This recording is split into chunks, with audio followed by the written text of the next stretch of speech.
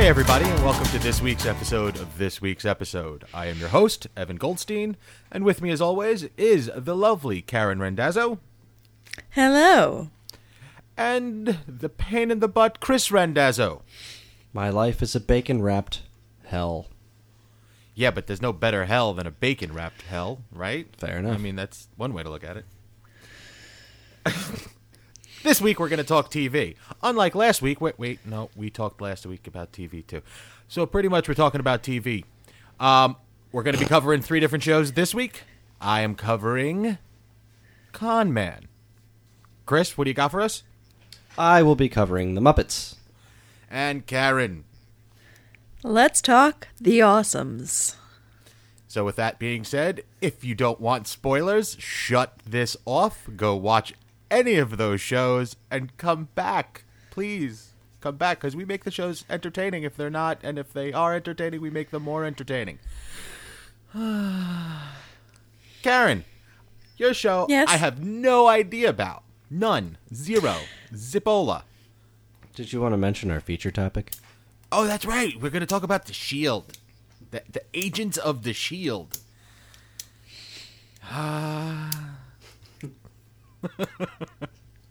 It's going to be a long edit. I could feel this. With the season opener of S.H.I.E.L.D., we feel that we should get back into it. And it in my opinion, it started off with a bang. But we'll get to that later. Karen, tell me something about the Awesomes. Well, up until maybe 2 weeks ago, I was like, I think probably a lot of people had never heard of this show. I was just clicking through my Hulu one day, and it was on the top little thing, featured shows, so I checked it out. The Awesomes is a half-hour animated series about a team of superheroes who are underdogs. Not a story we haven't heard before. Okay. Very original. Yeah, to give you a kind of a quick intro to the show, it's there's the super team that's the Awesomes, and Mr. Awesome, who's been in charge for 75 years or something, is retiring, and his son wants to take over, who is has no superpowers but is a genius, and nobody has any confidence in him, so all the other superheroes take off. They're like, peace out, we're not on this team. So he has to form a new team with whatever's left, which is all these supposed rejects. And then they have to fight Dr. Malocchio, who is the supervillain of the first season, which is what I watched. And he's got mind control powers, and he wants to get rid of all the superheroes. Again, familiar territory. Yeah, this is treading normal places. So, how's the animation? I'm looking at stills, yeah. Mm-hmm. and it seems kind of generic. Is it purposeful? Do they use that? It's pretty standard, I don't know, Cartoon Network style. I'm not a huge art person, so I'm not very good at describing it, but, it's clean, it made sense, it didn't look like a mess. Okay. But this show's designed to be a comedy, right? Yes. Okay. That's my point. It looks off. And there was what was that animated show about the Betty Boop, they were Betty Boop rejects and stuff drawn together, which was a horrible show. It was relatively funny in comparison to the other things that were on that channel at that time, but it was just, make you blush type of racy and bad. But anywho, let's get back to the Awesomes. Sorry. Train derailment there.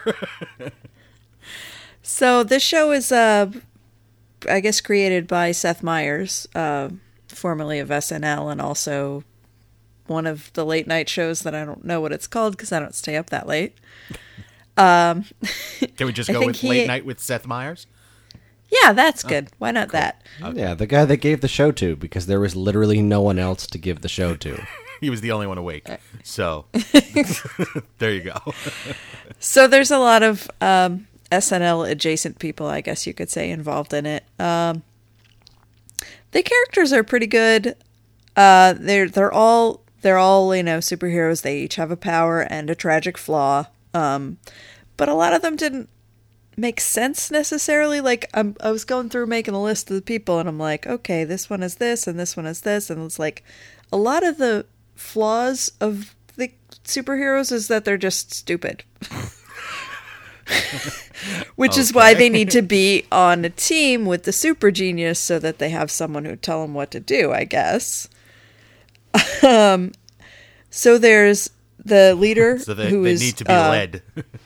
Exactly. The leader is Professor Doctor. That's the Seth Meyers character. Which is, his nickname is Proc, which, is awful. Okay. Then they have a strong man, a guy who can, like, make anything with his mind, a guy who is, when he gets, he's like the Hulk, except he turns into a sumo wrestler instead of the Hulk. Okay. But when he's not a sumo wrestler, he's a 9-year-old Asian boy. Okay. They have the super speed guy who is kind of a redneck idiot. They have Gadget Gal who has all kinds of gadgets in her purse, and she's like the only original generation superhero left. She was on the original Awesomes team. And I'm not exactly sure what her flaw is other than she's super, super racist.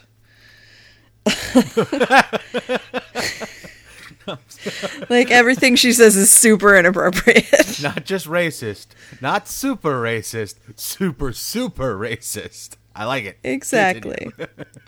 So they, and then there's Hotwire who can control electricity, and her flaw is kind of a plot point, so I won't talk about that. So they have all these guys, and they're, all the stories are, like, pretty traditional, like, with a team like this. Oh, we have to learn to work together, we have to listen to each other, we have to trust each other. It's nothing new. Yeah, I wanted to like this show a lot. I really did. Some people don't like newer Saturday Night Live cast members, I know. Like, Chris is not a fan. I am not. But I take it on a case-by-case basis. I think they're funny sometimes. They can be funny. And the comedy of the show is good. But it's just something about the universe that they were living in didn't work. Like, there were rules, but they didn't apply all the time. Okay. And it just felt like they weren't dealing with the people who had powers in the way, like, that you would. Like, for example, the villain has mind control powers. But he really, he had this really contrived plan to take over the universe that was spread over a 10-episode arc, and there was really no point. If you can control everyone's minds, why aren't you a lot more powerful than you are right now? Why aren't you the guy in charge? Or gal? Exactly. The guy who's the leader of the Awesomes, there's an assistant on the Awesomes, kind of the equivalent of Jarvis for the Avengers, but a person instead of a computer. Okay. But if the leader is a super genius, why does he need an assistant to tell him things? It just didn't make any sense. There seems to be some plot holes in this. Yeah. I don't know. I wanted to like it because I like superhero stuff and I like things that are funny and I like cartoons. So all the ingredients were there, but they just weren't put together in a way that made sense. Sounds like a modern Saturday Night Live sketch. I mean, and I mean that as a dig, but also at the same time, I mean, it's very symptomatic of just Seth Meyers and that general culture. Like, one of the things I dislike so much about modern Saturday Night Live is that they come up with half a joke and then they stretch it as far as they can, and then they stretch it for 5 more minutes past as far as they can, and then they move on to the next thing, and that's as far as most of the thought goes into this crap. And this show, as Karen's describing it, sounds to me like just purely symptomatic of that. Like, they had this birth of an idea, and instead of focusing on making it cohesive and putting the kind of world building that's involved in something like a show that I'll probably talk about later, Rick and Morty, which, I'm not sold on this show the way a lot of people are, but I'm starting to understand it. But something like that has a lot of thought put into the world that's around it. You know, besides the fact that it's funny and it's going for jokes. It's not a show that's meant to be taken seriously, but the writers took it seriously enough to make sure that everything made sense within the confines of that world. And I don't know, I saw the commercials for this all over like YouTube and whatnot for the Awesomes, and it just didn't speak to me. I just looked at it and thought, I don't know. I mean, it would be cool to have a funny superhero cartoon, but something about this was rubbing me the wrong way, and I guess I wasn't necessarily, my gut wasn't necessarily wrong on that one. Right. Well, it seems like, as you said, Saturday Night Live, the unfortunate thing that happened with Saturday Night Live is, Wayne's World became popular, and we got a couple of Wayne's World movies, and then they thought they can continue to do that with Saturday Night Live people. So, okay, we got some Austin Powers. They sort of trickled away and became ludicrous at the end, and apparently they're making another one. But then they start regurgitating characters that nobody gave a shit about on the show. And yeah, they keep pushing. They think it's funny, and they will force you to think it's funny whether you think it's funny or not. And they'll keep on going. And I can't tell you how many times I've seen like a promising sketch or something with like a great guest on Saturday Night Live, and then a sketch will be like, it'll start off making me laugh, and then I will have stopped laughing 5 minutes ago, and it's still going. Yeah. And it's like, guys, know when to call it, know when to move on to the next thing, know when it stops being funny. But I don't know. I don't mean to segue this into a Saturday Night Live discussion. I think it's a related topic though, and I have 2 points related to Saturday Night Live. One is, I think a lot of people think, oh, Saturday Night Live isn't as good as what it was. It was good when I watched it when I was a kid, and not a kid, a teenager, whatever. When I first got to stay up late and see it. I think a lot of us, when we first saw it at that time, like it was some of our first exposure to like subversive comedy, so it was injected with that extra, like, oh, in our memory, it's so much greater than it was. Also, it's a sketch show. Like, those early shows that had those great characters that we loved had just as many crappy sketches as they did, as the shows do now. And I think that... I understand what you're saying, but if you look at the comedy actor or actress themselves, in my opinion, not a single solid comedic actress or actor has come out of Saturday Night Live in a long time. There hasn't been. I would argue Murphy. Against that. No, nobody like superstar, but I think there have been some talented people. Okay. Bill Hader, Will Forte. I don't know that. I know the name. I don't know who that is. Like, if I hit them with my car, I probably wouldn't know who they are. Now, had I run over Eddie Murphy, I'd know who that is. Well, everybody knows who Eddie Murphy is. He's Donkey. Yeah, Donkey. Ooh. Okay. You just lost your speaking privileges for the next 2 minutes. I can't make jokes? You guys can make jokes and I can't make a joke.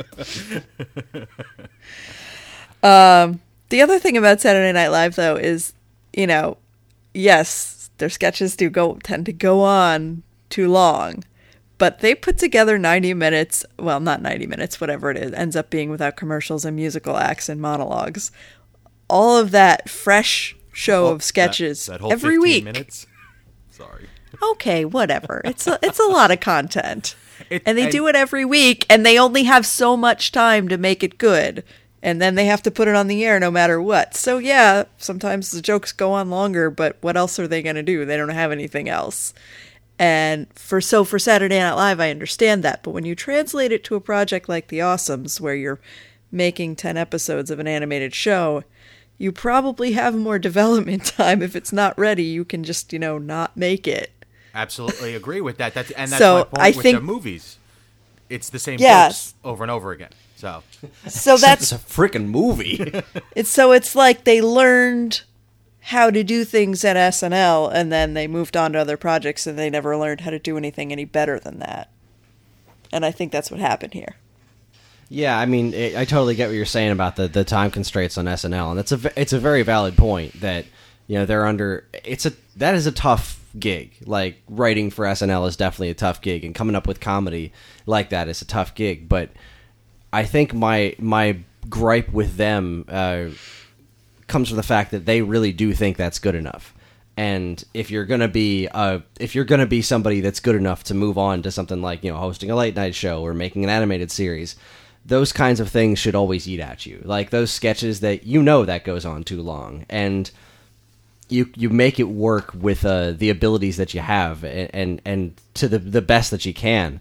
But if you still take that and move forward with something like The Awesomes, it's a shame. And I think that's kind of the feeling that I get from the SNL cast. And this isn't just like, a recent thing. I've never really been a big fan of SNL, but that's the impression that I've gotten from watching them, is not that they're out of time and like, what was it, that show, Studio 60, that show, like watching the behind the scenes on that made me feel for those guys, because that kind of stuff would come up and be like, well, we just have to stretch this, we have to make this work, so do the best that you can. Whereas the folks on Saturday Night Live I look at and they're like, they come up with, we'll just stretch it. Like, it feels like it comes from a lazy point more than this is a necessity point. But that's just my completely uninformed opinion, because I don't know these people. I don't know what's going on in their heads. I am just a guy behind a microphone. All right, so for what it's worth, I don't know. There's 3 seasons of this thing, which I finished the first season, and I was like, oh crap, there's 2 more seasons here. I didn't even know. So maybe it gets better. It's a Hulu original. Okay. And there's 3 seasons available. For what it's worth, Seth Meyers seems to have created this with someone else named Myers, maybe his brother. I don't know. So, it's possible there's some like team struggles going on there that maybe Seth Meyers isn't that much involved, because I think Seth Meyers is a pretty funny guy, and I haven't seen the late night show, but I have faith that it's pretty good. But when you start getting other people involved, this is what happens. Yeah. So I don't know. Check it out. Maybe if you like SNL, maybe it's for you. I will say one of the main characters is voiced by Ike Barinholtz, who's from the Mindy Project, who plays Morgan. And if you like Morgan, you'll probably like him. So there are things to like about it. Maybe it's for you. I don't know if it's for me. I might delve into season 2 and see where that goes. Which one's Morgan? The nurse who's like... I'm sorry. Morgan is like the male nurse who's, you don't like him. Oh, the big doofy guy who wants to be Jim Brewer. Yeah. Gotcha. Nobody should want to be Jim Brewer. I don't think Jim Brewer wants to be Jim Brewer anymore. I think Jim Brewer's doing all right for himself. He's got his own little stand-up gigs, and he's fine. Nobody has to go see them. I feel like Jim Brewer is going to be like Bob Saget, where like everyone really didn't care for him when he was on Full House. This was like, Bob Saget, what is that guy? And then like all of a sudden, he's actually really funny, as opposed to Pauly Shore, who is actually not really funny. Yeah. Well, Bob Saget became funny when he told us that he blew some guy for coke, and then we were like, "Whoa, what?" That was fantastic. That was hilarious. All right, well, okay, Chris, I need you to do me a favor. Yo, I know you have a lot of love for the Muppets. I know it. I do. Okay, Uh-huh. I need you to rein your love in. Okay. Okay. Okay. So, how was the Muppets nighttime show? Episode 2 was a vast improvement over episode 1. I didn't really get a chance to talk about it on the show. I didn't really care for the first episode of the Muppets. The comedy was good. It was just, and the premise is great too. Like I really have to tip my hat to them coming up with this premise, because it affords the show a lot of opportunities to make it like the original Muppet Show.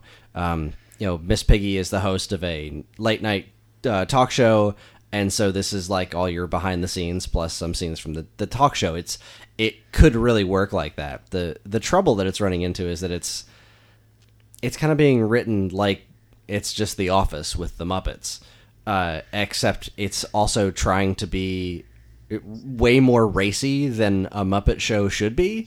Like, That's a sentence I never, ever, ever thought I'd hear in my entire life. Yeah, it is. It appears to be actively daring you to think about Muppet sex. Okay, we got our show title. Dare you for those think of you Muppet who sex. for those of you who don't do that on the reg. Yeah. I mean, there's a place for you. I'm sure there's a Reddit for that. Yeah, because all right. So in the first episode, there came a point where Kermit the Frog talked about. All right, let me back up a second. When you watch a Muppet Christmas Carol, there's a scene where Kermit and Piggy are married. They're playing the Cratchits, and they have little kids. They have a couple little pig kids and a couple little frog kids. But you don't think about the logistics of that because it's not designed to make you think of the logistics of that. But in the first episode of the Muppets, Kermit flat out says that he thinks pigs are sexy. Okay. And that just kind of made me uncomfortable. It was unnecessary. See, Muppets have always done a great job of skirting that line of, they've always had little bits where, like, the celebrity guest would come on the show and say, like, oh, Kermit's cute or something like that. Or even in the promos for this show where Nathan Fillion went into Piggy's trailer and came out with his, outfit all disheveled and whatnot. It's always done a very good job of insinuating things without flat out stating it. And now that they're flat out stating it, it's just kind of making me uncomfortable. I think that's a symptom of their being like, oh, this isn't your dad's Muppets show. This is a new, we're going to no holds barred. And push that and envelope. hopefully when they get over that, they'll just, that'll go away a little bit. Exactly. And you would think that a show like the Muppets wouldn't suffer from pilot's disease. These characters have been established for so long, but the pilot episode, I guess I judged the pilot a little harshly because of that, because I didn't really think there was much of an excuse for it. But I will say that the jokes hit. Most of the jokes in the first episode hit, and I felt way stronger about that in the second episode. I remember me and Karen watched it, and I laughed a lot during that episode. It didn't hit the uncomfortable humor too hard. It seemed like it really put a light at the end of the tunnel. The second episode of the Muppets was about what was it that of this rating scale for Piggy's mood.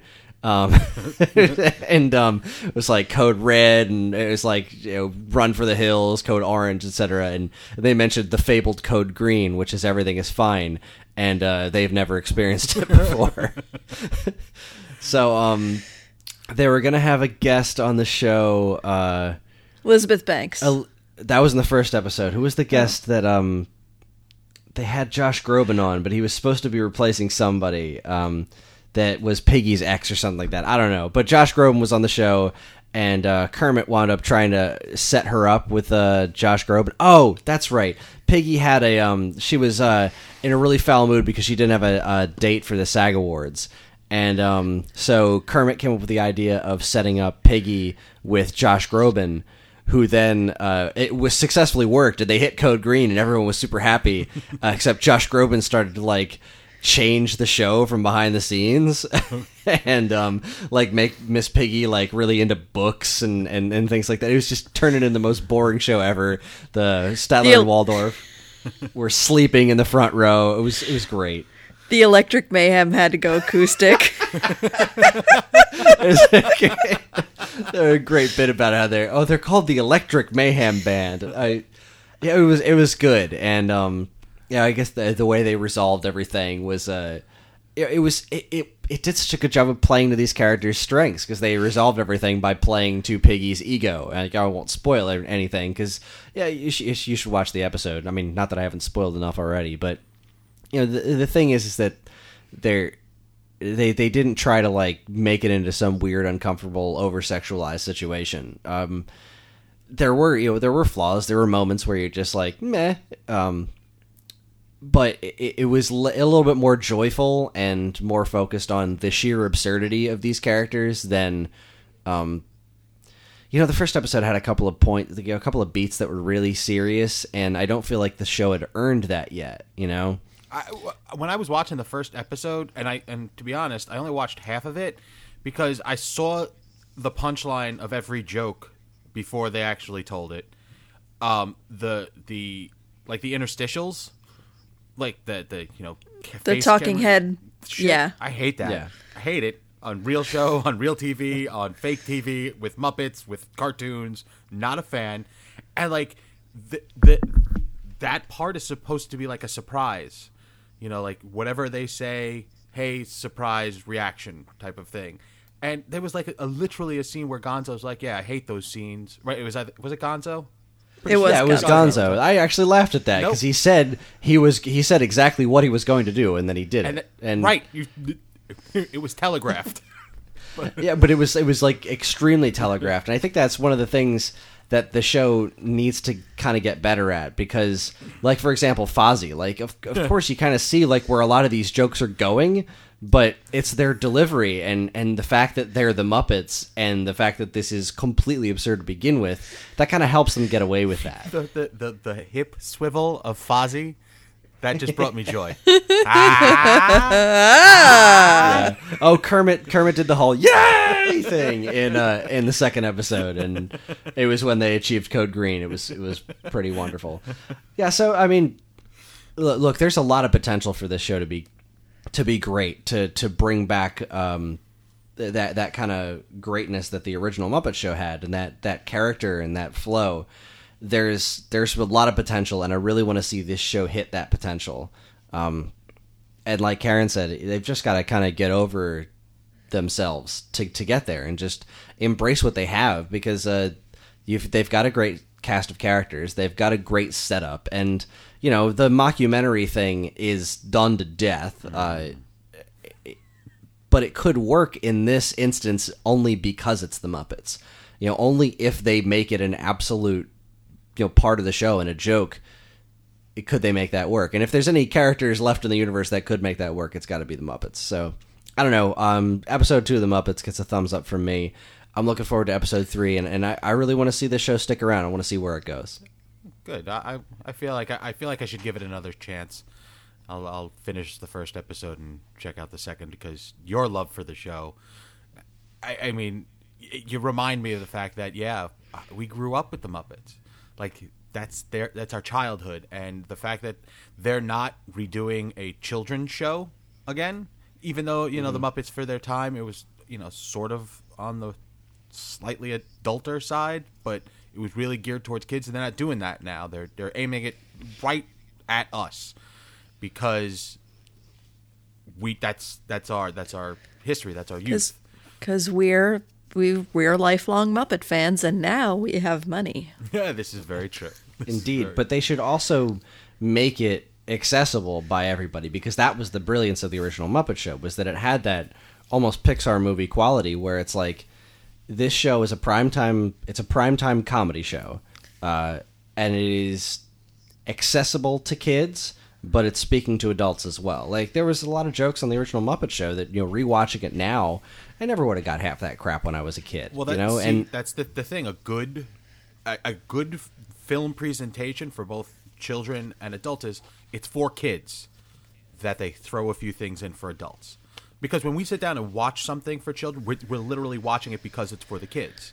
You guys will sit there and watch a show. Well, maybe I'm not speaking to the right group, but you will sit down and like, the shit that doesn't survive is the stuff that's like Barney. Because there's absolutely nothing for an adult. Nothing for an adult in that at all. Dora the Explorer, that's going to go away. There's nothing for adults in there. So we have no inkling to watch it at all. It's a digital babysitter. We throw a kid in front of it and go do something else. Stuff like the Muppets was something that we all enjoyed together. Parents sitting down with children, because there was always something in there for them to giggle at, or that we didn't catch. The show seems to not be doing that. It seems that it's just going for the adult right now. Maybe they'll level off and find that right mix. I hope. Yeah, I mean, really what they need to... They just need to make it appropriate for children. Mm-hmm. Like, they don't even need to have it be understandable by kids, because at the end of the day, it's a damn puppet show. Like... It's true. All they need is to not make it overtly inappropriate. That's really all that's missing from the show, I think. And there are, because I think there are moments like there's some physical comedy in the show that the kids would laugh at, like when Kermit tried to get into Piggy's dressing room past Josh Groban. Oh, his It's a great moment. So there are things in there that kids would laugh at regardless of if they have any idea what's going on. Okay. All right, I'll give it a shot. It's good stuff. Good. I'm actually very happy to see that it is succeeding because it's doing well. Hopefully it'll hold on to that and get better. So it's my turn. Now, I'm going to admit to something. Now, I know how much you love Nathan Fillion, so I'm going to need you to dial back on that. Absolutely. I'm watching the clock, yo. I actually paid for the show that I'm about to talk about. As a lot of people know, I am fluent in the nefarious ways of acquiring stuff digitally. I have all the cable stuff, so I pay for that monthly. The show's called Con Man because Convention Man doesn't sound as cool. That's literally the tagline, which I think is awesome. This is a show starring Alan Tudyk, Wash, from those who know Firefly and/or Serenity, and he put it up on Vimeo, and they did a Kickstarter program for it. So not only did I pay for the Vimeo watch, but I actually donated to the Kickstarter just because I wanted to see this show happen. And as a little tribute to us Kickstarterians, in the credits at the very end, they scroll through like a gajillion names so fast and so blurry, but they promise me that my name is in there somewhere.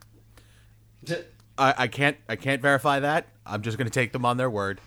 Con Man is a story of Ray Neely. Ray Neely is played by Alan, and he is suffering from sci-fi fatigue. I'm just going to assume that we all know that Alan Tudyk played Wash in Firefly, who was the pilot of the spaceship Serenity. In this show, he plays Ray Neely, who is an actor who starred in a sci-fi show called Spectrum as the pilot, and he can't get away from it. His life has been consumed by this. Nathan Fillion's in it. There's a laundry list of actors and actresses that show up in this, and it's on the average, like outside of crowd scenes, there's like 5 people per episode. Episodes are about 15 minutes long, 10 to 15 minutes long, and it is hysterical from start to finish.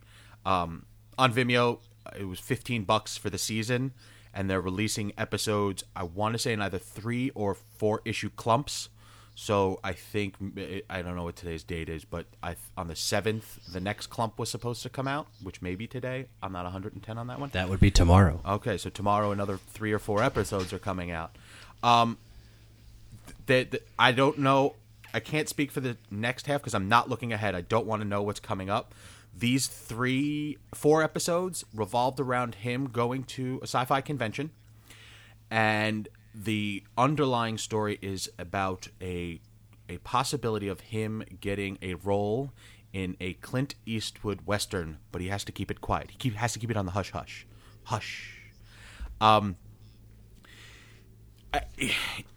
He is a beaten and destroyed man, so and it's shown by the first episode. He happens to be, getting in the, his flight comes in, he goes into the airport bathroom, and he's sitting in the middle stall, and he's talking on his cell phone to his agent or booker about how, the flight was supposed to be first class, it's coach, he can't take coach because of his back, blah, blah, blah, blah, blah. But as he's talking, the guy in the next stall hears him, and the guy starts to strike up a conversation. Hey, are you Ray? And, would you, and like he ends up passing him a magazine under the stall door for him to sign, and it doesn't even have his face on the cover. It has Nathan Fillion's face on the cover, which It turns out that Nathan Fillion was the captain of the ship, which he was the pilot for. I mean, it all sounds very familiar.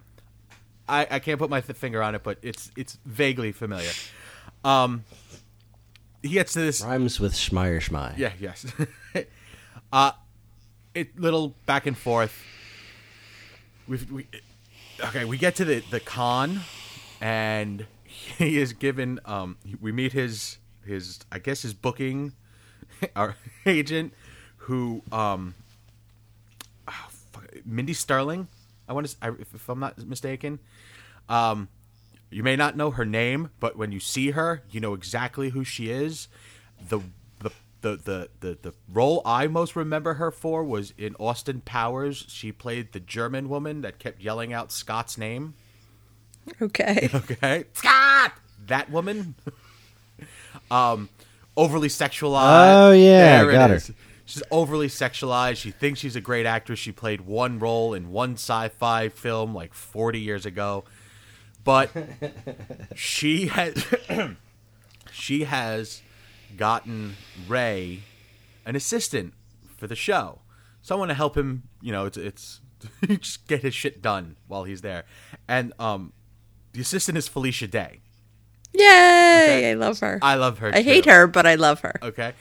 But she's not playing Felicia Day. She's playing just a girl who happens to be like a really huge fan, but she's keeping it in. She's not geeking out completely. The only way she geeks out is she dresses like him.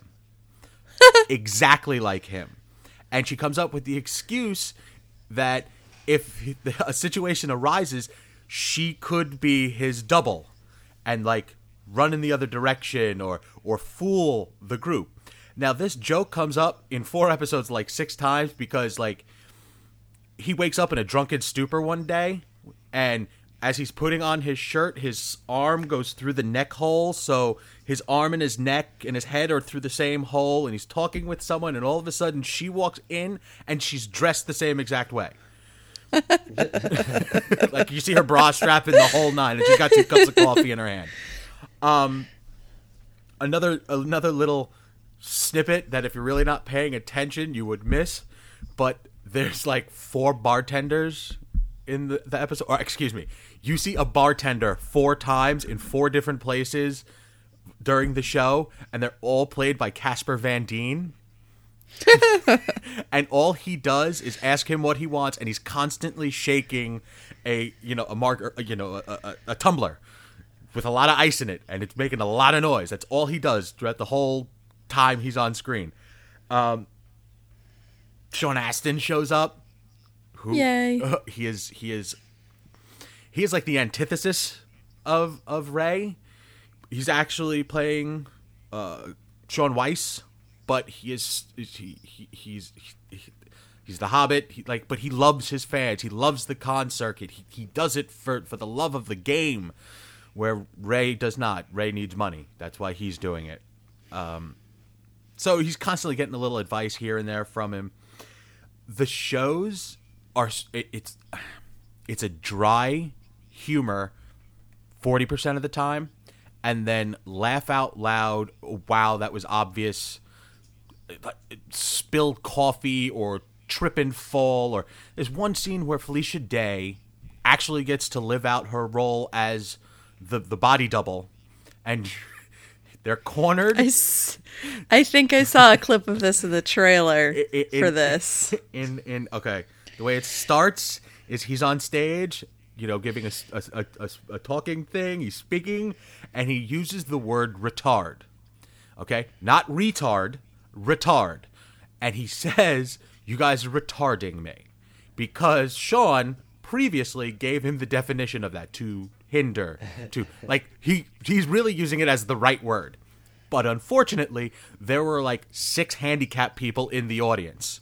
And they all flip out. So there is this short scene of him being chased by like 6 people in wheelchairs with the the electric you know what I'm talking about? So they end up hiding in this just this little side hallway. And she's like, "I've been working on my impression of you." And she pops out and she destroys him, but as if he is talking about himself. spot on. I'm telling you, I had tears rolling down my face because it was the perfect impression of Ray, not necessarily, Alan, but perfect. The show feels like a project that they did for love. It doesn't feel like it's the same rote material over and over again that you see in every comedy. I highly suggest, if you have a friend that has Vimeo, get their code, get their logon, check it out, and then drop the $15 to watch it. Not only do you get I want to say it's 13 or 20 episodes, somewhere in between there. They send you like updates, like via email or whatnot, and there'll be added content. They had this during the Kickstarter program. They had one of the goals was if they reached a certain number, they would actually build a replica of the ship from Spectrum and then do a scene with Nathan Fillion. And they made it. They surpassed it. All the commercials for this show were about Alan Tudyk telling Fox to go fuck themselves. Like, that's the line of humor that's throughout the whole show. It's fantastic. Nathan Fillion, every time he shows up on screen, is hysterical. He actually used the line, all night gambling turned into a morning quinceañera. Okay. Didn't see that coming. Right? It makes sense because he was gambling with his Mexican gardener who apparently, whatever. Funny show. Absolutely worth the watch. Worth the $15. I tried to get it via nefarious methods. Wasn't available. I didn't hunt too hard, so I said it's worth it.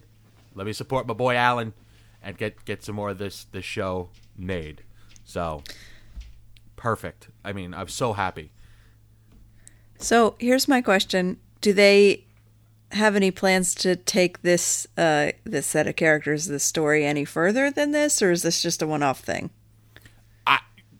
As far as I know, with the success that came from the Kickstarter and the first season, I guess revenue, because they're making money off of the show now that it's being on. Yes, they're going to continue. It feels similar to Felicia Day was The League? No, not The League. The Guild. It's a web series that went on for how many seasons? 5? I think it was long for a web series. At least it had comic books and stuff too. Right. So he's got a huge fan base. Anybody that loves, everybody from Firefly is going to show. It's unfortunate because I kept watching the commercials and the trailers over and over again. So I tried to. The only Fireflyans that we saw was Nathan and Alan. That's it so far. But everybody else is in the coming attractions. They're going to show up, and they all seem to be playing ridiculous parts, which just brings joy to my heart. So, 2 thumbs up from this guy for this show. Con Man. Which is it? That's as many thumbs as you have. Actually, so that's all the thumbs. I have 2 more in my drawer. Don't ask me where I got them from. I shall not. Gross. Well, then why aren't you giving those thumbs up because as well? They're slimy, and I don't want to touch them anymore. Ew. If anything, those would act as thumbs down. I am super happy to hear that this show is awesome because I want it to be awesome. I saw the trailers for it and thought it looked incredible. I totally missed the Kickstarter on this one. Like, I got it I didn't even know it happened. I think it was 3 days, and I tried posting it as much as I possibly could, and by the time I saw it, they had already reached their goal. So I knew about it, but we didn't have any money, so I didn't tell you. Fair enough. Well, I'm definitely going to have to check this show out at my earliest convenience. Yes. Well worth the 45 minutes for like 4 episodes, because they're either 10, 12 minutes, so definitely worth it. Nice. Well, I think it's time we take a little breather, and what was I supposed to say, Chris? After these messages, we'll be right back. Oh, okay. We'll be right back after these messages. You see what I did there? I turned it into a joke. I'll cut this out. The Garden State Brewfest has come and gone, but did you know you can relive all the memories at any time you want? Thanks to the power of Hunter Wild, Garden State Brewfest doesn't have to remain in the past. The giant inflatable beer cans, the attractive women on stilts, the tasty alcoholic beverages. It's all in our new special Imbibing Scribe, Garden State Brewfest 2015 recap. It's the most spooktacular time of the year at Geekade.com. With October being the month of all things ghoulish, we're celebrating with Geekade's 31 Days of Halloween. Creators from the depths of Geekade's staff are providing special Halloween-themed content every single day this month. Plus, don't miss special episodes of Ring the Bell, the Stone Age Gamer Podcast, Bits and Brews, Lost in Time, Why I Love Wrestling, the Wave Back Music Podcast, and more all month long. Plus, as a special treat, we've got the Geekade premieres of Narrow Bridge Films horror movies every Saturday night at 8 p.m. It's 31 Days of Halloween on Geekade.com. Early last week, StoneAgeGamer.com's Ryan Cross joined up with Chris, Dean, and Dan to discuss the uncertain future and sordid past of the retro video game system. This meeting of the minds resulted in some heated discussions about the life and death of this controversial system from the people who brought you Retro Video Game Magazine. Don't miss the Stone Age Gamer Podcast, Episode 68, The Retro VGS Conversation. Geekade's got a new series, and it's horrific. The Macabre Movie Mausoleum has opened its doors, and Alex Azar is your guide through terrible grove of B, C, and D-list horror movies. For his first entry, Alex fills our minds with more Val Kilmer than you could shake a stick at, with The Traveler, a movie about someone who goes from one place to another or something. Check out Macabre Movie Mausoleum, The Traveler, part of Geekade's 31 Days of Halloween. You can catch all this great stuff, plus tons of other articles, videos, podcasts, and more right now at Geekade.com. And we're back. So, let's talk some SHIELD, the Strategic Homeland, blah, blah, blah, blah. Strategic Homeland Intervention? I don't know. And Logistics Division? Okay, I'll go with that. Sounds fine. Somebody really wanted our initials to spell SHIELD. Well said. Okay, so we had the season premiere. Yes, we did. I had to catch up a couple of episodes. I had missed like the last 3 episodes of the previous season. Oh. And not gonna lie, they are shoving the Inhumans down my throat. They really are. And I feel like the show is being tied into the Marvel cinema universe so much that they're making you watch the show to understand the movies. I don't know about that.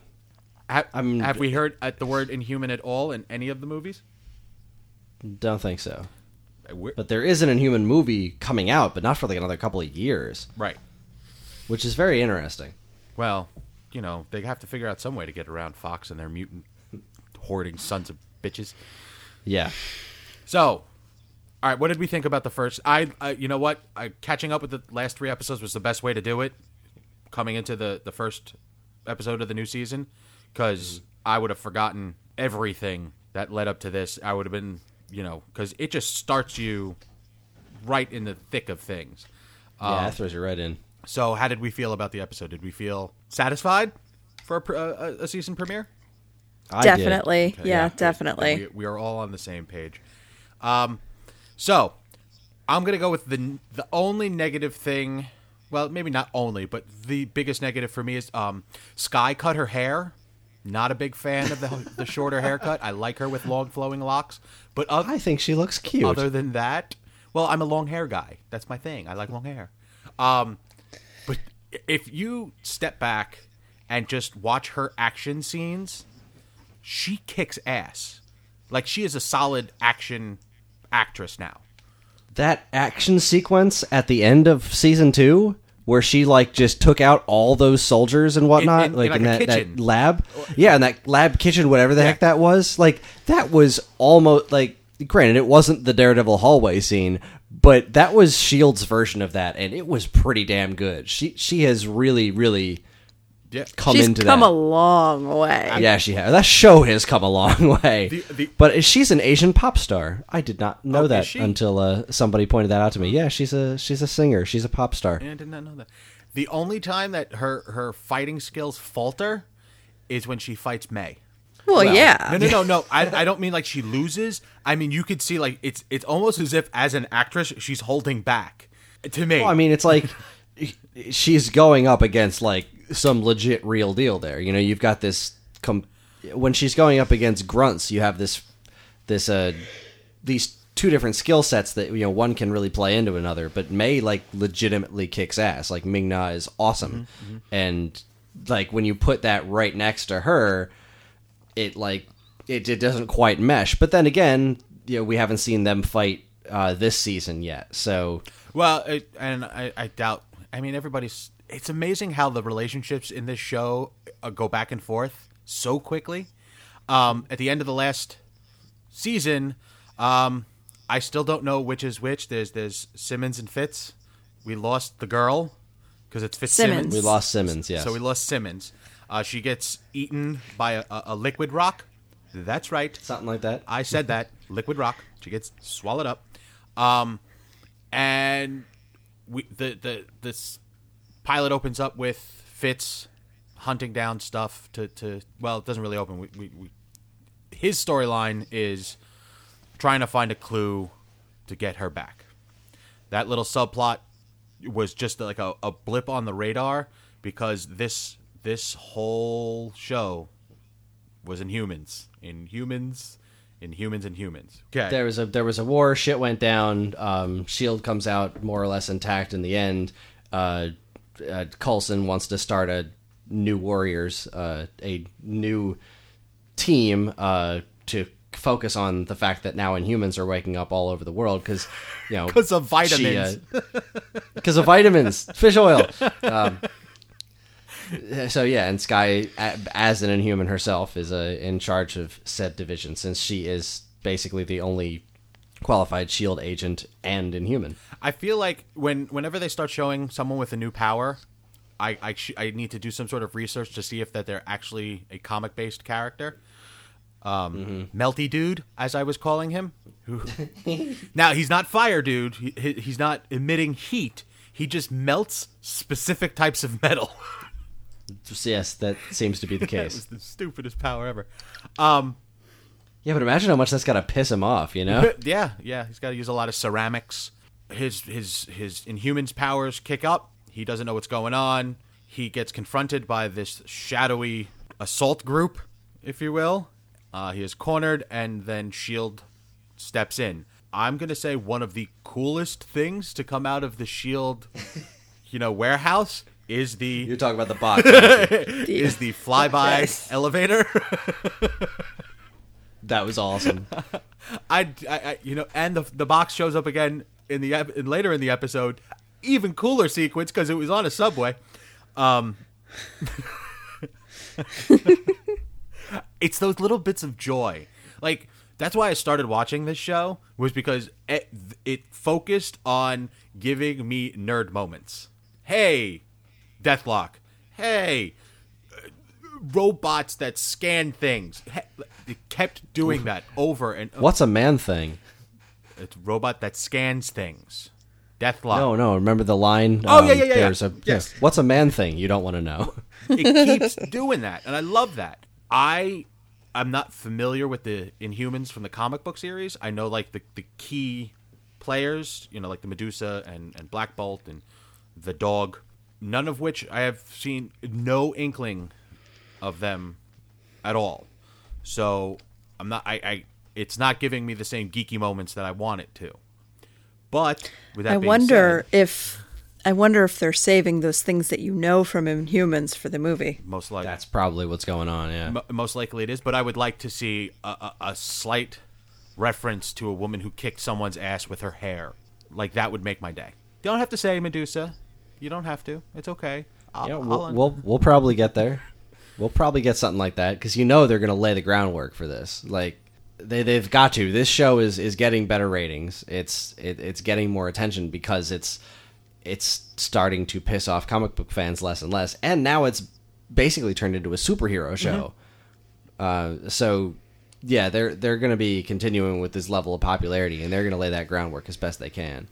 So in the premiere, did we see the fake arm? Was that in the premiere? Yes. Yeah, we did. I was a little. That was outstanding. Well, him taking it off, that was awesome. But the fake black hand that he just keeps still, I feel they could do something a little. He knows Iron Man, like he is associated with the group with the dude that makes robotic limbs. I felt that they could come up with something a little bit better than that. But the takeoff and then the connection, yeah, that was creepy. The Avengers still don't know that he's alive. Right, but they are still associated with S.H.I.E.L.D. True. Like, the tech is there. It can happen. Yeah. Was there a point where he takes off his arm and threatens someone with it, or was that just in my head? I think he took off his arm to beat somebody when they had his arms handcuffed in the. Right. That was I'll jump in and say there's two really fun mysteries from this season premiere that I can't wait to figure out. First off, when I looked at that Inhuman type monster that attacked everybody in the hospital, I thought it was Blackheart, and then I saw he was wearing pants, and I'm like, Blackheart. I don't think Blackheart wears pants. He's kind of like a black demon liquidy thing. So I feel he's he's Kree. Could be because it's like that Kree the enemies. Kree, I feel like they've been shown as blue in he wasn't blue in this universe. He looked solid black to me, and the thing with his hair, I saw black hair, blue body. Hair thing seemed a lot more. I don't know. I feel like that's a character. I feel like that's got to be. But that's the thing. We don't know. It's a fun mystery. Like I can't wait to find out. He could be Kree, and wouldn't that be weird to have a living Kree on Earth? Like what is he doing there? Mm-hmm. I agree. Fascinating. The other mystery: where the frig is Simmons? Like where is she? Well, okay. My notes for the end of the episode say Simmons is somewhere. She's somewhere. I'm gonna go. I want them to somehow tie in like the negative zone or something to that because I want them to get Fantastic Four back and I want them to do a good Fantastic Four movie. Wouldn't that be nice? There's Stark was also involved in the negative zone situation. It wasn't just Richards. Mm-hmm. So they could technically, I don't know who has the rights to it or whatnot, but as we can see, she's not having a good time. Wherever she may be, she ain't living it up. So. No, she's being chased by something, but it also has a livable atmosphere. So, well, that if it didn't have a livable atmosphere, she'd be gone, and we'd lose the storyline. Of course, there's a livable atmosphere. Well, exactly, but that's what I'm saying. She's got to be somewhere where a human can survive, and something is living there and tracking her down. It's mad interesting, and I really got to take a side note, and I'm pretty sure Karen was going to say something about this too. But Fitz's that actor in that last scene. Yeah. I mean, like, all right, so this guy has been one of my favorite characters on the show since the beginning. He's just charming, but he's relatively meek, and he loves Simmons, and with her gone, him really stepping up and being more in control, but still within the confines of his character was really nice to see until the end of the episode when he just lost it, and it was incredible. Yeah. It was absolutely incredible. Like, I just wanted to jump through the screen and hug the guy and be like, look, dude, it's all right.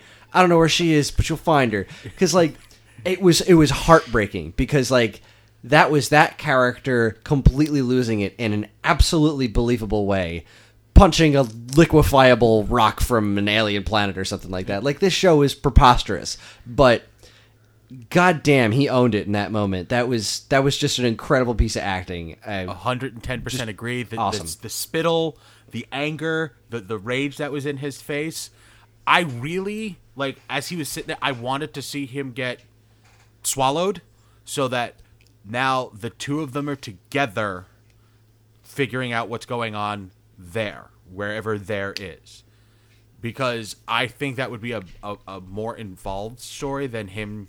Because I really don't know what he can do to solve the problem. I mean, what he thought was going to do it was a Hebrew scroll that said death. Mm-hmm. That was it. He flat out said, "This is my last thing. This is it. This has got to be it. If it's not it, I don't know what the fuck to do." I want to see. Is it wrong that I want to see the two of them off-world having adventures together? Spin-off. Like, I would watch that. The Fitzsimmons show? Absolutely. I guess here's another question that I have. Yes, I would watch the Fitzsimmons show. But another question that I have is, I've seen Agent Ward in the promo material. Yeah.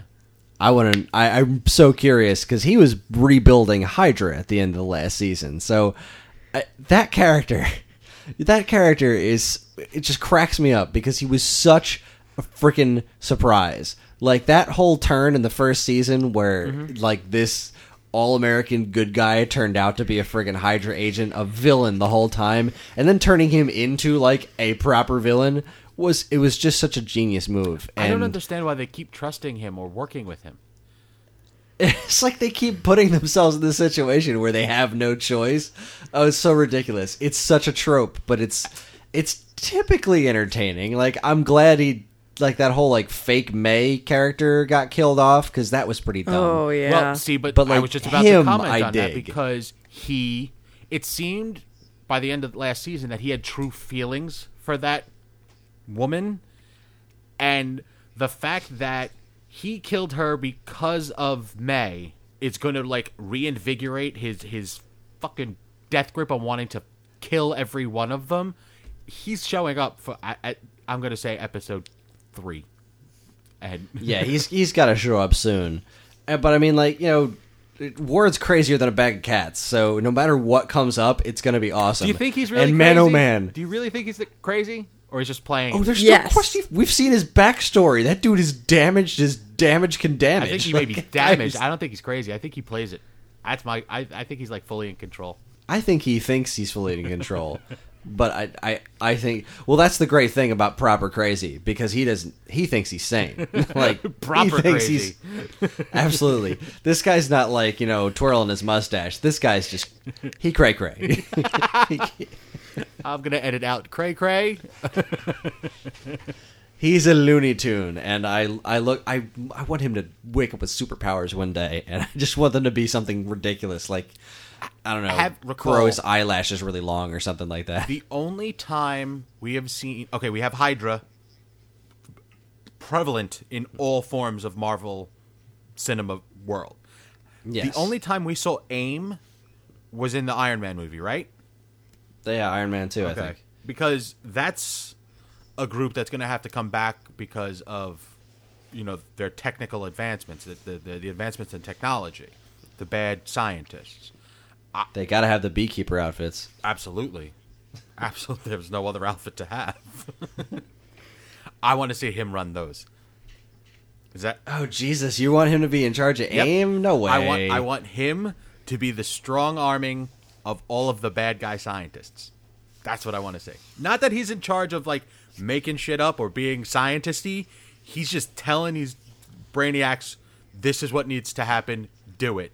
And they go and do it, and he takes over everything. I don't know. I would love to see AIM come back, but I feel like Ward's just gonna come up with this ridiculous Hydra, and it's gonna be like an off.